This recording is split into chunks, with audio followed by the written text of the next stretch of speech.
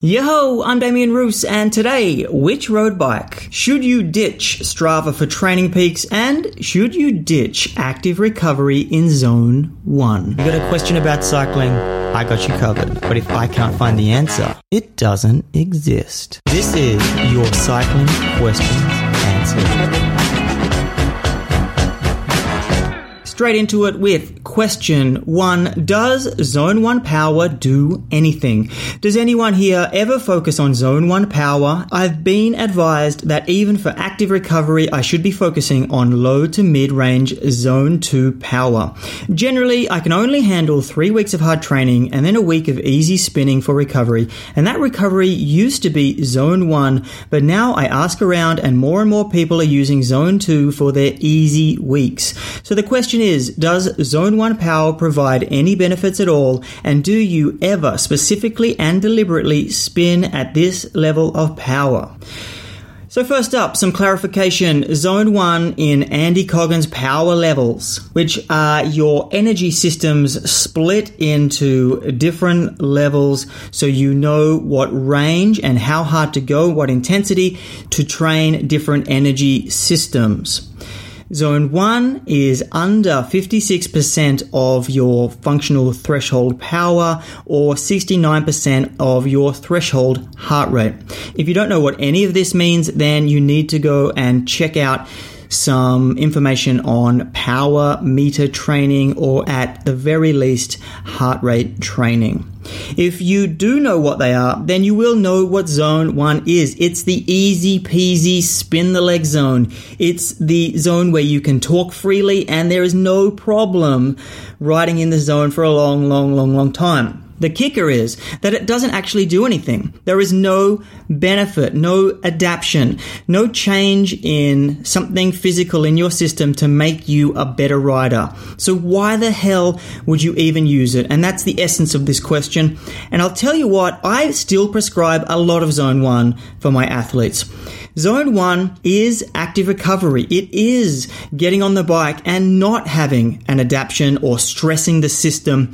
It is getting away from the intensity, but still sticking to the bike so you can get out there, spin the legs over, and feel fresh for the next time that you need to get on the bike. A lot of it, though, is still keeping some TSS or some stress on your system so that you are still progressively building more and more over the weeks of a season. So this gets to my second point, and that is, why would you use Zone 2 as recovery? Well, when you get to such a high level in your CTL that you need to maintain that level and continue to grow that level, you need to bring everything up. And that includes the active recovery from Zone 1. You need to bring that up to Zone 2. The good news is, by the time you get to 110, 120, 130 CTL, a 100 TSS recovery ride in Zone 2 is nothing compared to the average of over 200 TSS for all the other rides that you're doing during the week. So it means that you are still getting a recovery to your system. You're not stressing anything but the aerobic system, which you've built up, and it can handle it by the time you get to that point in your season. So what I do is prescribe this when a rider gets to around 110 CTL. I'll add in the standard 2 hours of Zone 2, and that will be their recovery. That's going to be as easy as it's going to get for the entire week. And it isn't that difficult. It isn't that hard to do when you get to that point. But earlier on in the season, you need that time to step away from the training so you can recover and you can build to that point. Doing it all year round, I don't see any need to do it all year round. When you start out in the season, you'll need it. But as you continue to add more fitness, and you want to continue to add more fitness and not get to a plateau where you only have limited hours to train, where you need to raise all the intensity so you can keep building, that is when you start adding Zone 2 as active recovery. Question 2, I'm new to road biking and am actively exploring new bikes. I've tested the whole Cervelo lineup and found that the ride and price for me makes the most sense with an R3. So I'm asking you all to help me find a few similar bikes to compare the heck out of before I pull the trigger. The type of riding I do is going to be fairly hilly. I live in Berkeley, California, and I'll be riding with a group of seasoned riders who I look forward to pushing me on pace. Most rides are in the 40-mile range. What other models should I check out in the $3,500 price range that are similar? Thanks. Okay, so you're talking about the Cervelo R3 with Ultegra, Shimano Ultegra here. But the real question to me is, how much are you willing to pay for a less common brand? Because that's the choice that you're looking at here. And by going with Cervelo, you're talking about a brand that is less common and more expensive on average.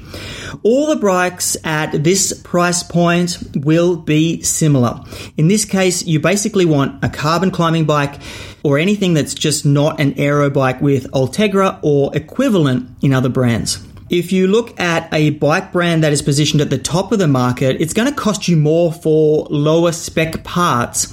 Example, the BMC Gran Fondo GF02 105 is around the same price, but it only comes with 105 Shimano, a lower group set.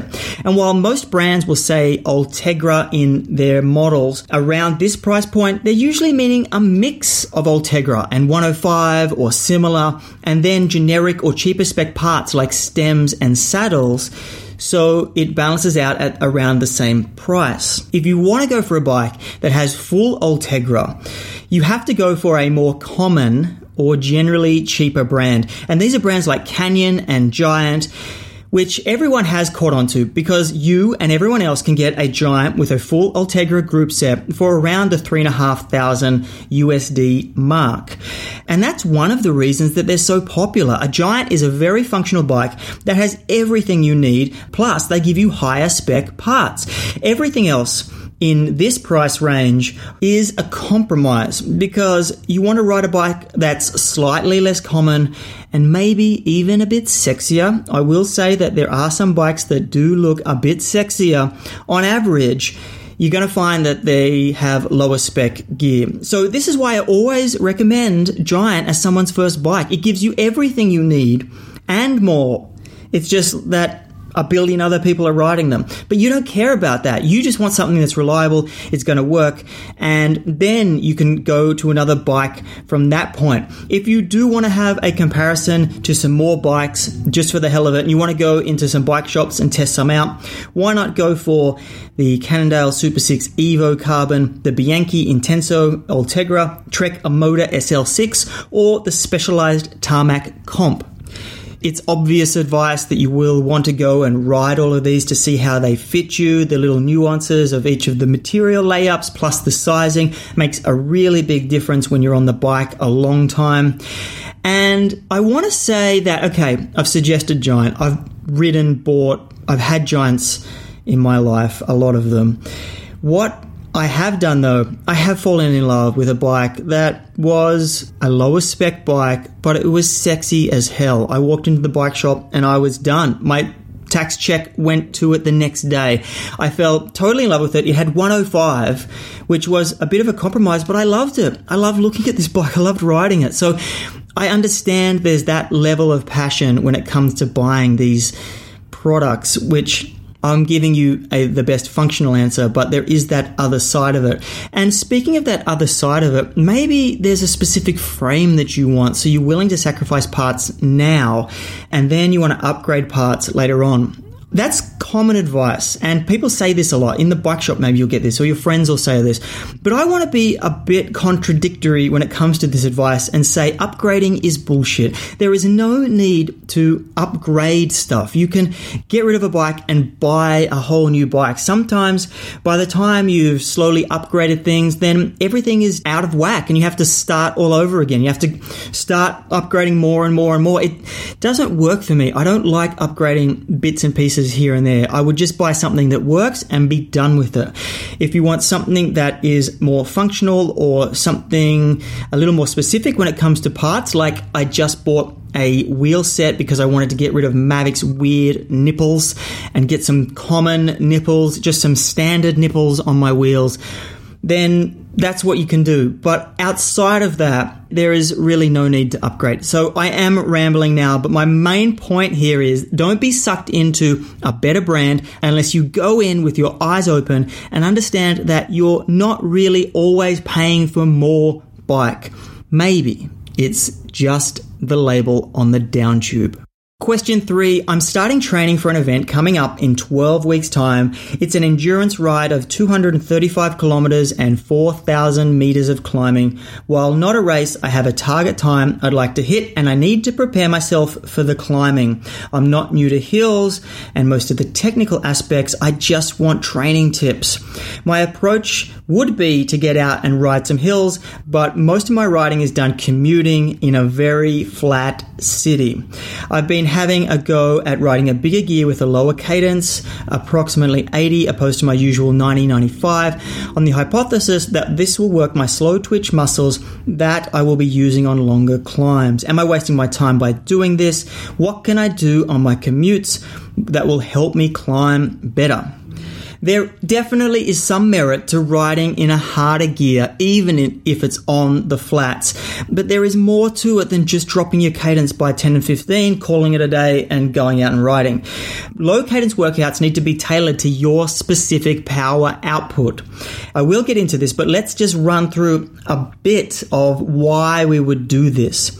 So low cadence workouts are designed for fast twitch hypertrophy to create the optimal ratio of fast twitch and slow twitch fibers.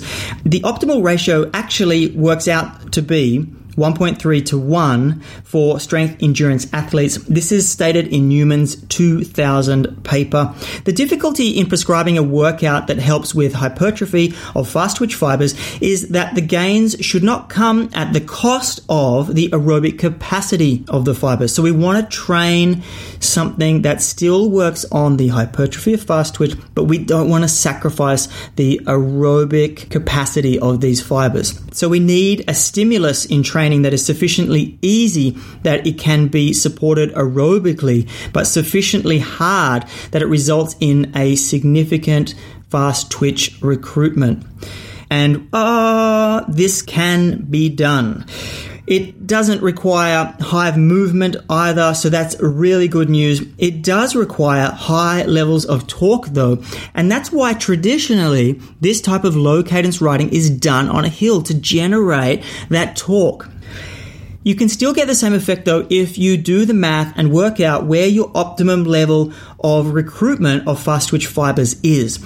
And recruitment itself begins at approximately 40% of maximal voluntary muscle contraction. I'm not going to go into the details of that, but I thought I would say the name in its entirety so you can look it up. And the recruitment peaks at approximately 80 to 85% of MVC. If we want to design a workout that significantly recruits these fast twitch fibers, we want torque numbers of between 40 and 80% of peak torque. I'll give you a workout that's targeting the lower end of this peak torque, so that's around 40%. If we go through an example of numbers, and this is an example that I've done for an athlete in the past, so these numbers will mean nothing to you, but it'll give you an idea. If you have a max power of 1,303 watts at 105 RPM, so you're generating that max power at that RPM, then your max torque is 118 Newton meters at 105 RPM. 40% of that max torque is 47 Newton meters at 45 to 50 RPM. And I like to start off riders at around 85% of FTP. So you need to know those three numbers to do this workout. You will want to do these workouts on your commute starting at 2 days per week, starting with 3 times 10 minutes of the workout per day. And then each week, just add 10%, just build and build and build.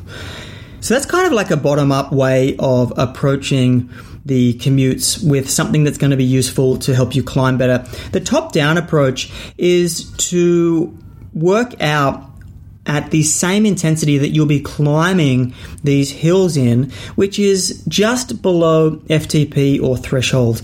You won't be wanting to do these climbs at threshold because 4,000 meters of climbing, 235 kilometers, that's 7, 8, 9, 10 hours, whatever you're going to ride it in.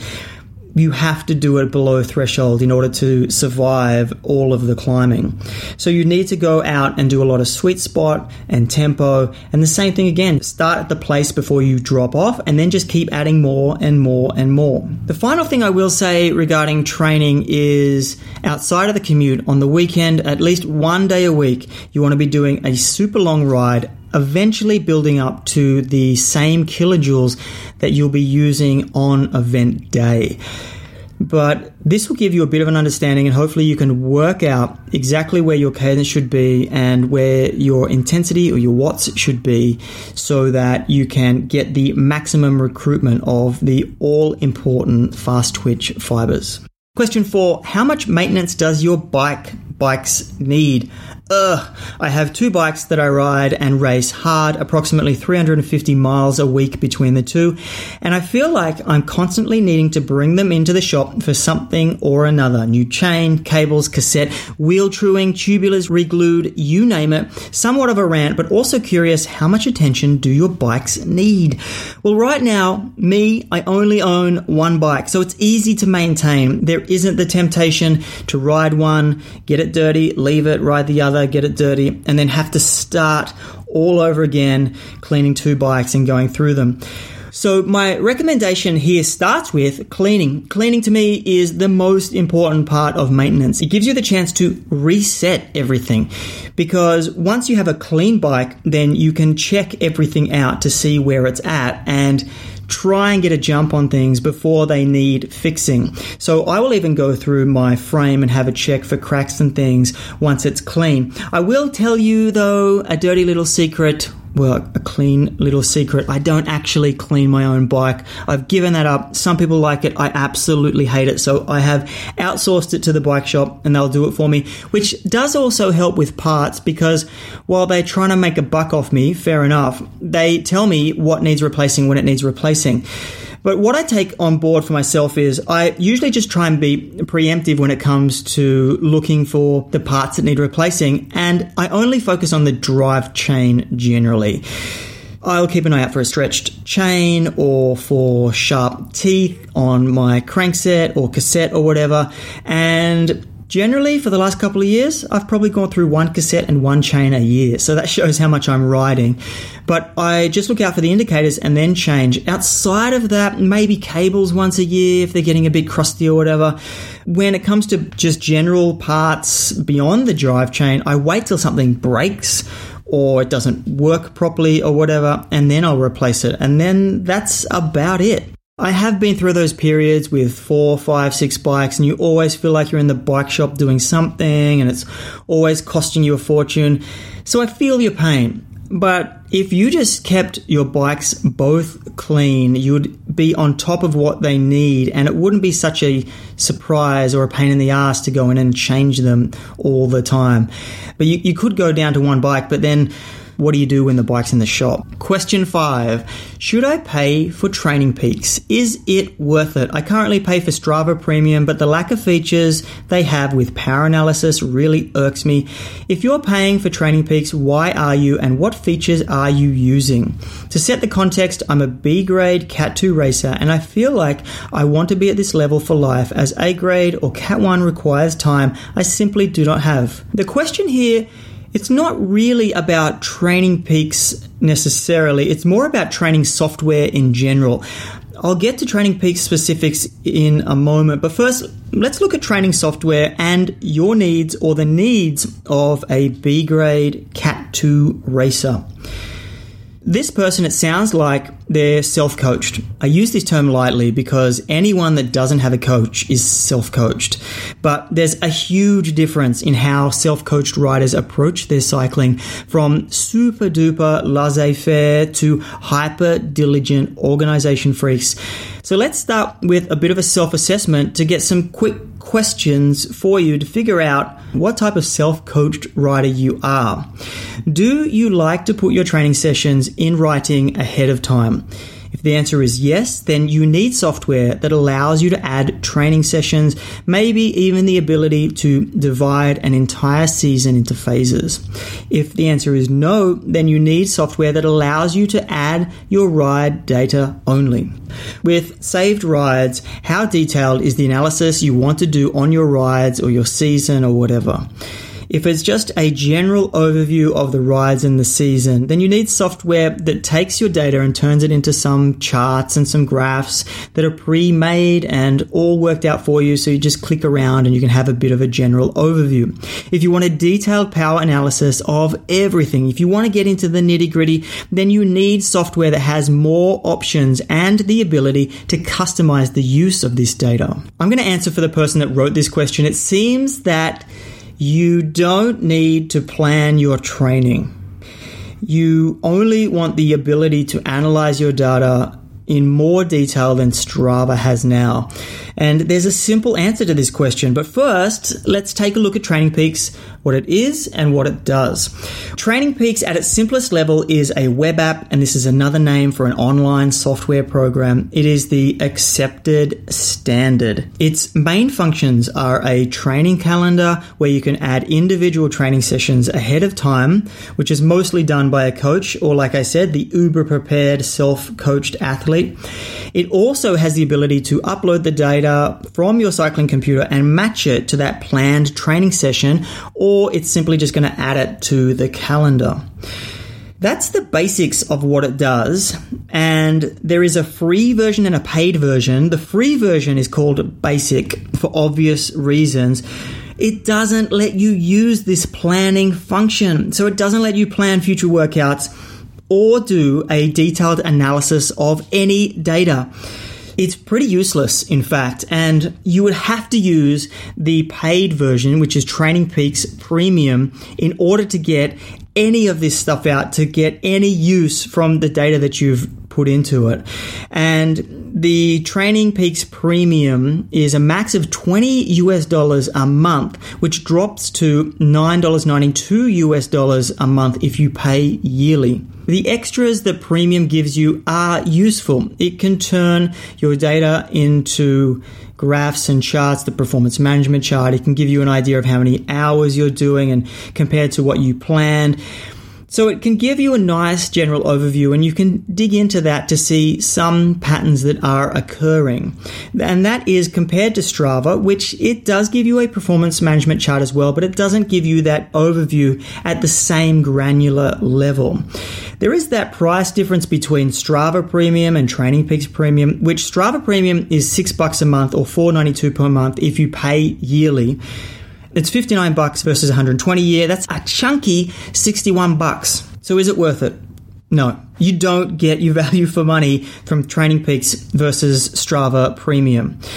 Especially if you aren't adding training programs, you get the extra charts, etc., that are useful, assuming you know how to use them. And if you're not planning, though, it can be good to check where you are, but the real benefit is planning. So you want to know how to use them, and then you get the most benefit from TrainingPeaks. Otherwise, you can just check Strava. But personally, here's what I would do. I would just keep Strava, just because it's Strava, and I'd download your rides to Golden Cheetah. It's going to give you a lot more power, a lot more power than Strava and TrainingPeaks combined, and it's free.